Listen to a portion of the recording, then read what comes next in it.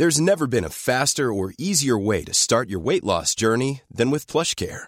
PlushCare accepts most insurance plans and gives you online access to board-certified physicians who can prescribe FDA-approved weight loss medications like Wegovy and Zepbound for those who qualify. Take charge of your health and speak with a board-certified physician about a weight loss plan that's right for you.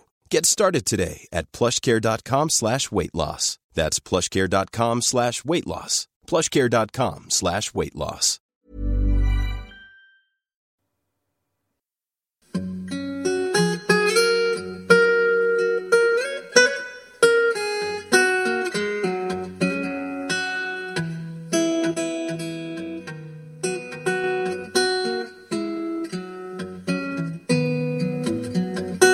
Hello and welcome to the History of England, episode 30, Henry I, Barons, Warfare and Wales.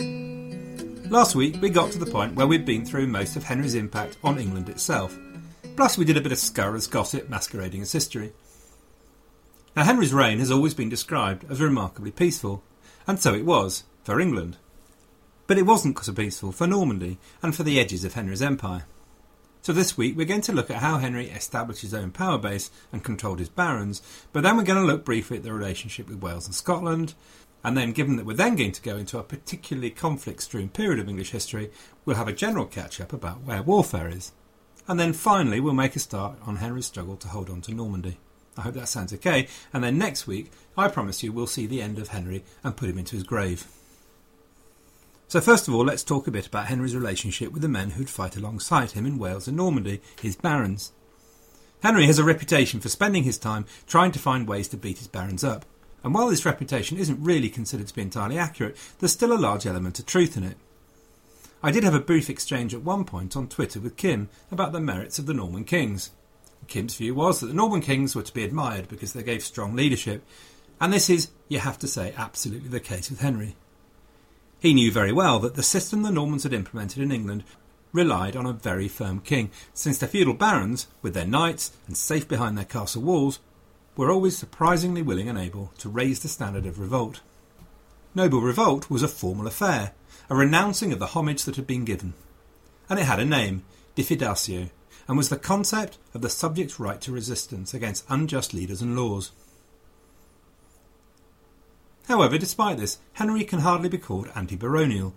Of course, it does look a bit that way, since it just so happens that at the start of his reign, Henry, through the war with Robert, broke many of the greatest baronial families that ruled England in the period immediately after the conquest. Families like the Fitz-Osborns, Montgomery and Boleyn, Mortain, Mowbray and Ur. And the chronicler Odoric Vitalis said that Henry was an implacable enemy to the disloyal, scarcely ever pardoning those who were proved guilty without punishment in body, honour or cash.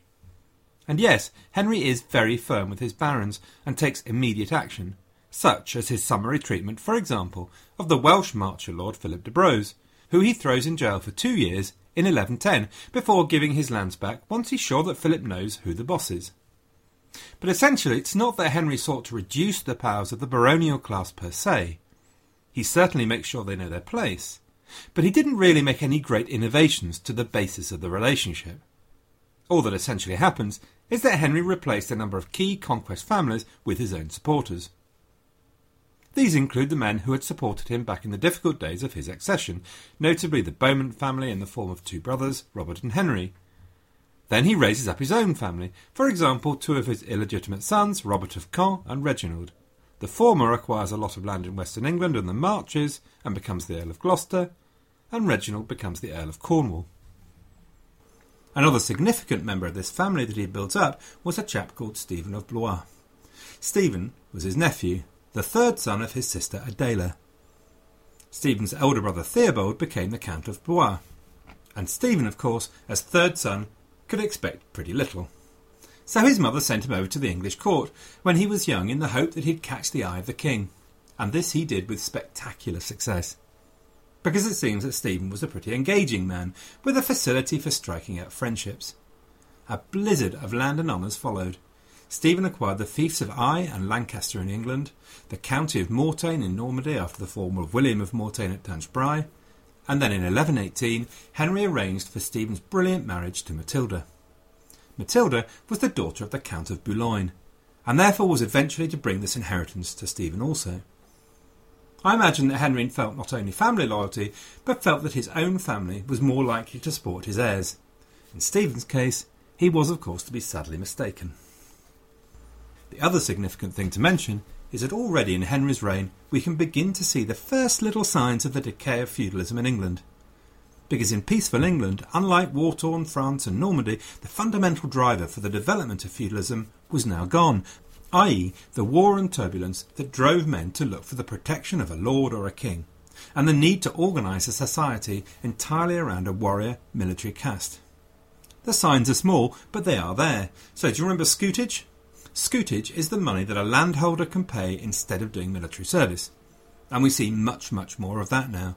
There are also signs that some other feudal dues, such as castle guard for example, become less urgent and much more laxly applied. Essentially what was going on here was that all these feudal dues were in the process of becoming a one-way taxation system, with all the advantage coming on the king's side.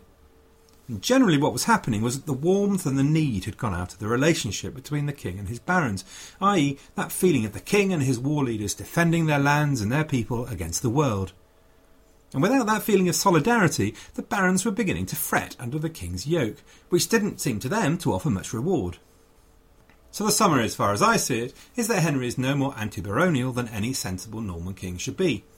It's just that the struggle for supremacy with Robert in the early days of his reign gave him the chance to get rid of a whole load of well-established barons with suspect loyalties and replace them with his own men.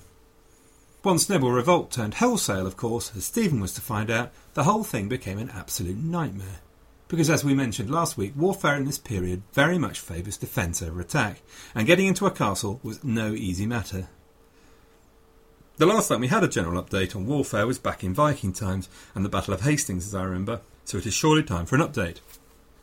There is, incidentally, before I go on, a quite superb book that you all need to read that redefined this subject by a bloke called Philip de Contamine. War in the Middle Ages is what it's called, and it's from the mid-80s. It put right so many of the myths about early medieval warfare. So we've already covered the fact that set-piece battles were rare. They were immensely risky. No competent commander would risk it unless they were absolutely sure of victory, and it's pretty unusual to find two of those at the same time. After all, one of them's going to turn out to be wrong. The other thing we've already alluded to is the fact that the idea that battles were exclusively events where hordes of ill-disciplined knights on horseback charge at each other is just as wrong. It was equally common for the armoured knight to be dismounted and to fight on foot along with the infantry soldier, with a section held back for cavalry. The heavily armoured knights stiffened the line of more lightly armed foot soldiers, soldiers probably armoured only in leather and armed with a pike, spear or halberd. It also showed much greater commitment and helped morale. Basically, those knights couldn't just naff off at the first sign of trouble on those big horses. And at Tinchebrai, as we've already seen, the team that won was not the side that did the big, glorious, crusader-like cavalry charge, although I must admit it was probably the counter-cavalry charge that won it, but only after that infantry line of Henry's had held firm. There are very few new arms or armour though in the 12th century. What we saw at Hastings is pretty much it, with a few tweaks. So, for example, far more people had swords than in the days of Anglo-Saxon England, when the sword was a really exclusive symbol of lordship. Armour changes slightly as well. The hauberk, or mail shirt, is shortened, and a pair of mail breeches worn to cover the legs, instead of having a very long hauberk. The helmet becomes more conical and has more protection than it used to for the face, and this ends up with this big square all-over helm, which appears early in the 13th century. This is one of the trends that leads to the development of heraldry, because people can't recognise each other anymore because their face is getting more and more covered up. The main weapon of the horseman is the lance, 10 foot long and used overarm, underarm or couched. The shock charge with couched lance is not the only way cavalry fought. Just as often, they're riding up to the infantry lines, holding the lance overarm and jabbing it downwards on the foot soldiers. We have both crossbow and longbow in use, as indeed there was at the Battle of Hastings. Both of these weapons have advantages and disadvantages. Famously, the longbow has a massive range, an enormous rate of fire, with something like 6 arrows or even 10 arrows being fired a minute in the thick of battle. The longbow has great accuracy and great range, although not both at the same time. Of course, we think of the longbow, or I think of the longbow, as a weapon of the 14th and 15th centuries, of the victories of Crécy, Poitiers and Agincourt. But the first surviving longbow actually apparently dates from 2600 BC, and the Battle of the Standard in 1138 is our first example of a battle that owes an awful lot to the existence of the longbow. But the problem was that learning to use the longbow effectively is a lifetime job, as shown by this famous quote from the late 15th century. "My yeoman father taught me how to draw, how to lay my body in my bow, not to draw with strength of arms as divers other nations do. I had my bows brought to me according to my age and strength. As I increased in them, so my bows were made bigger and bigger. For men shall never shoot well unless they be brought up to it." The crossbow, on the other hand, had a similar range and actually hit the target with more force than the longbow. It had more kinetic energy, and it could be used after a week of training. Its problem, of course, was its pathetic rate of fire. So as a result, commanders used both longbowmen and crossbowmen in their armies at the same time. So there's also this implied or explicit view that training in medieval warfare was non-existent or just a bit rubbish. Again, this is harsh. It's quite clear that a coordinated cavalry charge required considerable training, and the tournament would to an extent develop from the training sessions that medieval knights and their households were expected to have. And the same is true of tactics and formations. Medieval armies were not simply a mess of men knocking each other about. There was a clear structure. Each knight worked in groups called conroys, which were usually multiples of 5, and 25 to 50 was traditional. Each conroy became a well-integrated unit of men who trained and lived together. Numbers of these conroys would be formed into an army. The traditional formation of the army was in 3 battles, i.e. a centre, left and right, and as the army marched in column formation, it would be organised into these 3 units. So the vanguard, main body and rear guard, when they arrived at the battlefield, those 3 units would then automatically convert into the 3 battles, centre, left and right. Those battles were of mixed structure very often, so they had infantry, they had armoured knights interspersed with archers and crossbowmen. Cavalry might be used in the iconic charge, but it was by no means certain, and might often be of more use destroying an army that was already broken. It's also worth noting that the feudal knight was just one small part of the fighting population. Indeed, if you put all the feudal Jews in England together, you get about 5,000 knights. You'll maybe recall that Henry's arrangement with Flanders last week, where he recruited 1,000 cavalry in one fell swoop for 500 quid. A rather more effective way of doing things, you'd think. Here again, not a vast amount has changed since Harold Godwinson's day. The most important and professional section of a lord's or king's army would be his household troops, just like those huscarls on Senlac Hill. These guys might be feudal levies with a bit of land to pay their way, or they might be out-and-out mercenaries. And then there are those out-and-out mercenaries who would form a core part of any medieval army. In particular, we heard of mercenaries from Wales and Brittany, Flanders and the overpopulated Brabant. They were as feared and hated by the populations they terrorised as they are at any time in history. Then there was one other source of knights. Henry was given to recruiting knights not only by giving them land, but by giving them a pension. It meant on the one hand that he could recruit knights from outside his kingdom on a feudal basis, but mercenary vassals, like out-and-out mercenaries, could be a bit unreliable, because they were available for the highest bidder. OK, so let's go back to that central point that set battles were rare. Rather than set battles, you tend to hear about 2 things, wasting and castles. Now by wasting, I mean the sort of stuff that mainly fills the chronicles about war at this time, and is the most common form of warfare, laying waste by burning houses and crops, driving off livestock, taking any treasure, that sort of thing. Since your enemy was as often as not safe behind their castle walls, a bit of wasting was the obvious way to fill your time. It had the benefit of removing the food needed by your enemy to maintain their army, and it had the potential to tempt the enemy to come out and take you on. After all, while you were wasting a lord's land, they can hardly claim to be fulfilling their feudal duty, i.e. of protecting their people. Here's a cool fact. A crocodile can't stick out its tongue. Another cool fact, you can get short-term health insurance for a month or just under a year in some states. United Healthcare short-term insurance plans are designed for people who are between jobs, coming off their parents' plan, or turning a side hustle into a full-time gig. Underwritten by Golden Rule Insurance Company, they offer flexible, budget-friendly coverage with access to a nationwide network of doctors and hospitals. Get more cool facts about United Healthcare short-term plans at uh1.com. And so we come to the castle, which is of course the biggest change from the warfare of the Anglo-Saxon period. Over the last 50 years, they've sprung up all over England like mushrooms, and some of them are now even beginning to be converted into stone. Medieval man finds them very difficult indeed to deal with.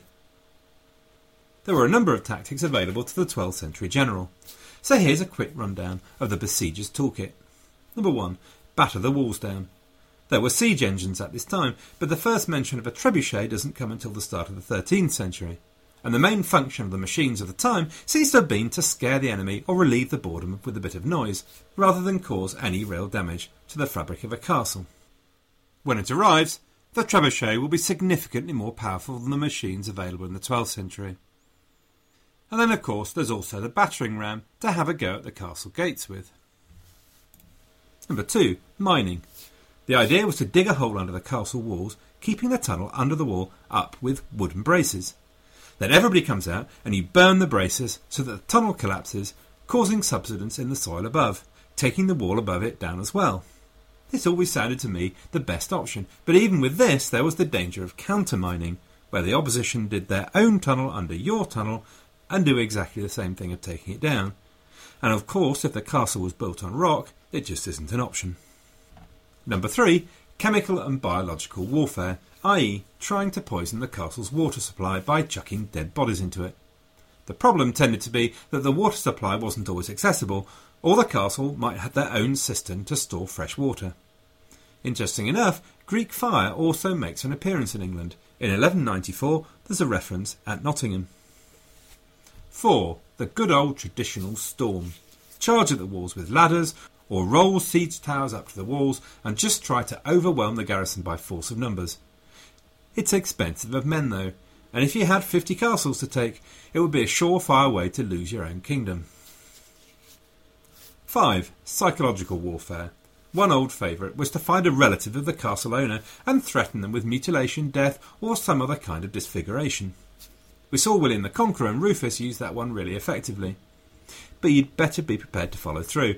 People quickly got to know that King Stephen was far too nice to do it. When John Marshall's son William was dangled in front of his castle on a siege engine, John calmly remarked that he had plenty more where that one came from. So either he knew Stephen wasn't going to follow through, which he didn't, or he simply didn't want to pay the boy pocket money anymore. Number 6. The siege. This is of course the most common of all tactics, starving the castle out. If you've got the patience, this is the most effective, but by no means a surefire winner. Some sieges last up to 6 months, and in addition, the longer it took, the more likely it was that a relief army would arrive. And in fact, a fair proportion of the battles that do take place are actually between a besieging army and a relief force. As you sat outside your castle, you were likely to get hit by the defender's biggest weapon, disease. Dysentery, or camp fever as it was known, was a major killer and could quickly decimate an army. And number 7, be clever. If you could trick your enemy, all well and good. Sending the cavalry ahead to break into a castle that thinks you're miles away, or pretending to be on the castellan's side, all perfectly fair game, and very nice when it happened. So given that sieges could be so protracted, your Norman king knew full well that while the odd flare-up was fine, a wholesale baronial revolt could easily get out of hand. The two Williams and Henry were therefore absolutely ruthless in their firm control of their barons, and actually in Stephen's reign we'll see he did a pretty good job too. So that's brought us up to date with warfare, and now let's go and have a look at what's happening in Wales. In the last episode about William Rufus, we heard about the revival of the independent Welsh kingdoms when they stepped back from the brink of extinction. Henry's interest in Wales was as limited as Rufus's was. It was basically, dear Wales, keep nice and quiet so I can concentrate on Normandy. Thanks, yours sincerely, Henry Rex. Henry had suffered at the start of his reign from the power of the Welsh Marcher Lords, when the Montgomery family in the form of Robert of Bellême had used his power against him on the side of Curthose. As far as Henry was concerned, this was therefore killing two birds with one stone time. Keep Wales quiet and continue the job of promoting the power of his own lords and nobles. One of the big winners was a man called Gilbert FitzRichard, another of those nobles who had supported him when he took the throne. Gilbert was given Pembroke in the far south-west of Wales, and his brother Walter was given Chepstow in the south-east. Their family would become known as the De Clares, after their caput, or head estate, in Suffolk, which was given to them by the Conqueror following their involvement in the 1066 invasion. The De Clares would become one of the leading families of the medieval period, major lords in England, Wales and Ireland, until the male line dies out in 1314. But their name survives in places such as Clare College and Clare Bridge in Cambridge. What Henry does with Gilbert is actually pretty typical of the Marches. Gilbert comes to the king looking for riches and power. Henry basically says, look, there's this nice bit of land in the west of Wales you can have. And maybe Gilbert falls to his knees and gives Henry heartfelt thanks, who knows. But before he leaves, Henry might casually mention that there's actually a Welsh prince who is still in possession of said lands, and so Gilbert's going to go and have to take them for himself.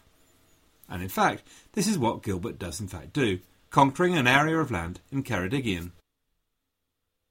The other big winner was Henry's illegitimate son Robert, the Earl of Gloucester. But there were 3 other smaller winners. By the time he died, Henry could happily view the Welsh marches and know that most of the major marcher lords were his men, the loyal recipients of his patronage and favour.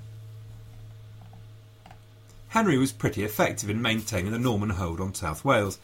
In particular, he copied his brother's transplanting policy, taking a group of Flemings and putting them into Pembrokeshire.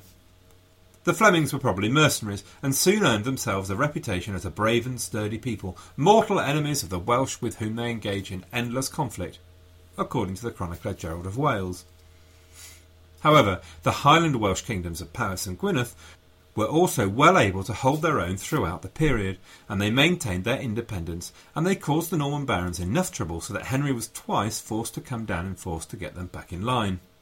The Welsh princes behaved themselves when he was in town, promised to be good in the future, and then kept doing exactly what they had been before as soon as he'd gone. Relations between Scotland and England, meanwhile, were as peaceful as they get during the period. King David was Henry's brother-in-law, and an English landholder and a fan of Anglo-Normans. He followed a pretty consistent policy of settling Anglo-Normans in Scotland, including one Robert the Bruce in Annandale. So the big centre of conflict was without doubt Normandy. We left this bit of the story in 1106 with Henry's victory at Tanchbrai, supported by a prior of local counts normally considered to be mortal enemies of a combined Anglo-Norman kingdom. He could continue to count on the support of some of those. The Count of Brittany, for example, was Henry's vassal, and the husband of one of his illegitimate daughters. The Count of Blois, to the west, was also consistent in his support of Henry. There were a couple of reasons for this. Count Theobald was Henry's nephew, the son of Henry's sister Adela. His younger brother was Stephen of Blois, who, as we've seen, did very well from Henry. So look, Theobald was family. Not always a safe recommendation, but in this case it seemed to work. The other reason was a bit more strategic. Blois lay right next to the Ile-de-France, and a powerful French king was a bad thing for Blois. So it was a case of the enemy of my enemy is my friend. But the rest of the counts began to wake up to the fact that they'd really boobed. After the party of Tanchbrai came the hangover. I did what last night? I fought on whose side?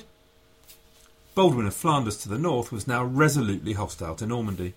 Fulk of Anjou felt just the same way, and in 1110 he also acquired Maine, the traditional battleground between Normandy and Anjou, and for some time past owing homage to the Norman Duke.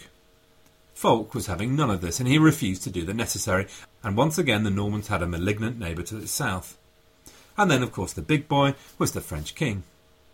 He at least could go around saying I told you so, since his opposition had never wavered, and he'd never got involved in Tanchbrai on the wrong side. The king at this time was Louis VI, called Louis the Fat. Henry had 2 other worries. One was the evil Robert of Bellême, who unaccountably Henry had let off after Tanchbrai, an act of generosity that did not improve Bellême's loyalty to Henry one tiny little bit.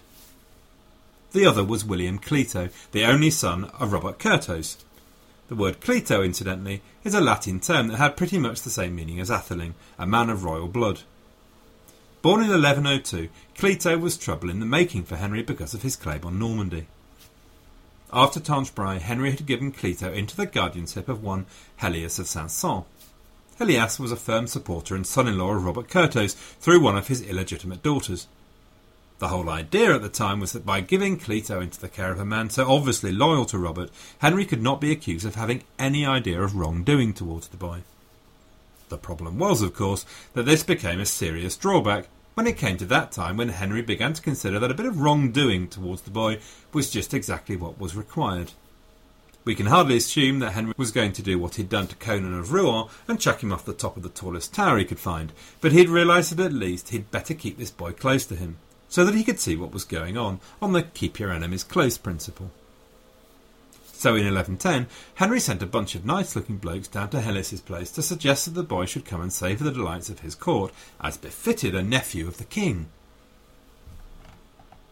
Fortunately for Henry, Helias was away, but unfortunately for Henry, the event clearly didn't come as a big surprise, and the household was prepared, and they smuggled the boy out of the castle and off to where Helias was.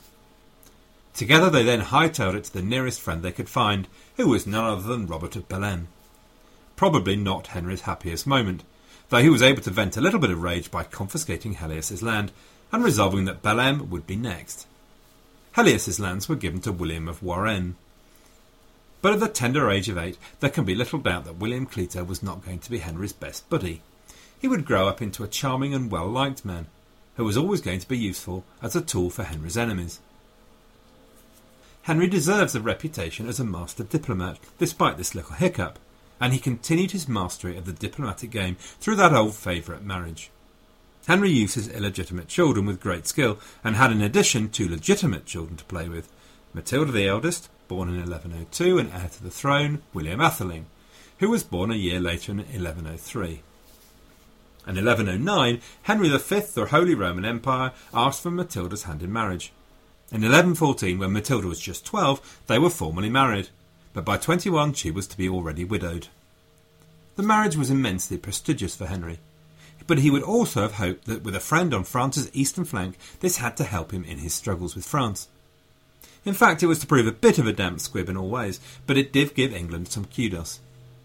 So now the battle lines were drawn and the scene was set for the struggle for control in northern France, and much of the rest of Henry's reign would be a long, hard, drawn-out struggle to retain his dukedom, while the other half of his empire had to pay the bills. But we'll talk about all of that next week, and talk about the major failing that can be laid at Henry's door, his failure to secure a reliable and painless succession that would lead in the end to anarchy. So thanks to all of you for listening, and for all of your comments over the week. I'm not sure I should draw attention to JL's comment, though as an example of double entendre it's pretty good. Thank you Gopal for your kind words, and Chris, thanks for all your questions. I will at some point get round to answering them. And as you all know, I do love questions and comments. David is having a problem voting for me on the European Podcast Award, not a moral problem but a technical one. So I've slightly updated the entry on my website to try and make it a bit easier. And one more thing before I go, a number of you have been kind enough to put ratings and make comments on the podcast on iTunes.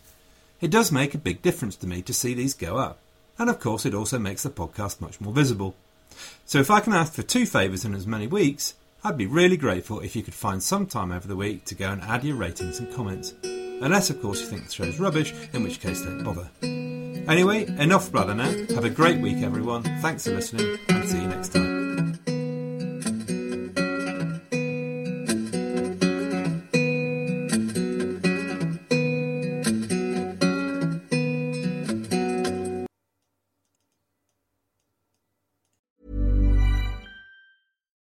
This is the story of the one. As a maintenance engineer, he hears things differently. To the untrained ear, everything on his shop floor might sound fine, but he can hear gears grinding or a belt slipping. So he steps in to fix the problem at hand before it gets out of hand. And he knows Grainger's got the right product he needs to get the job done, which is music to his ears. Call, click Grainger.com, or just stop by. Grainger, for the ones who get it done.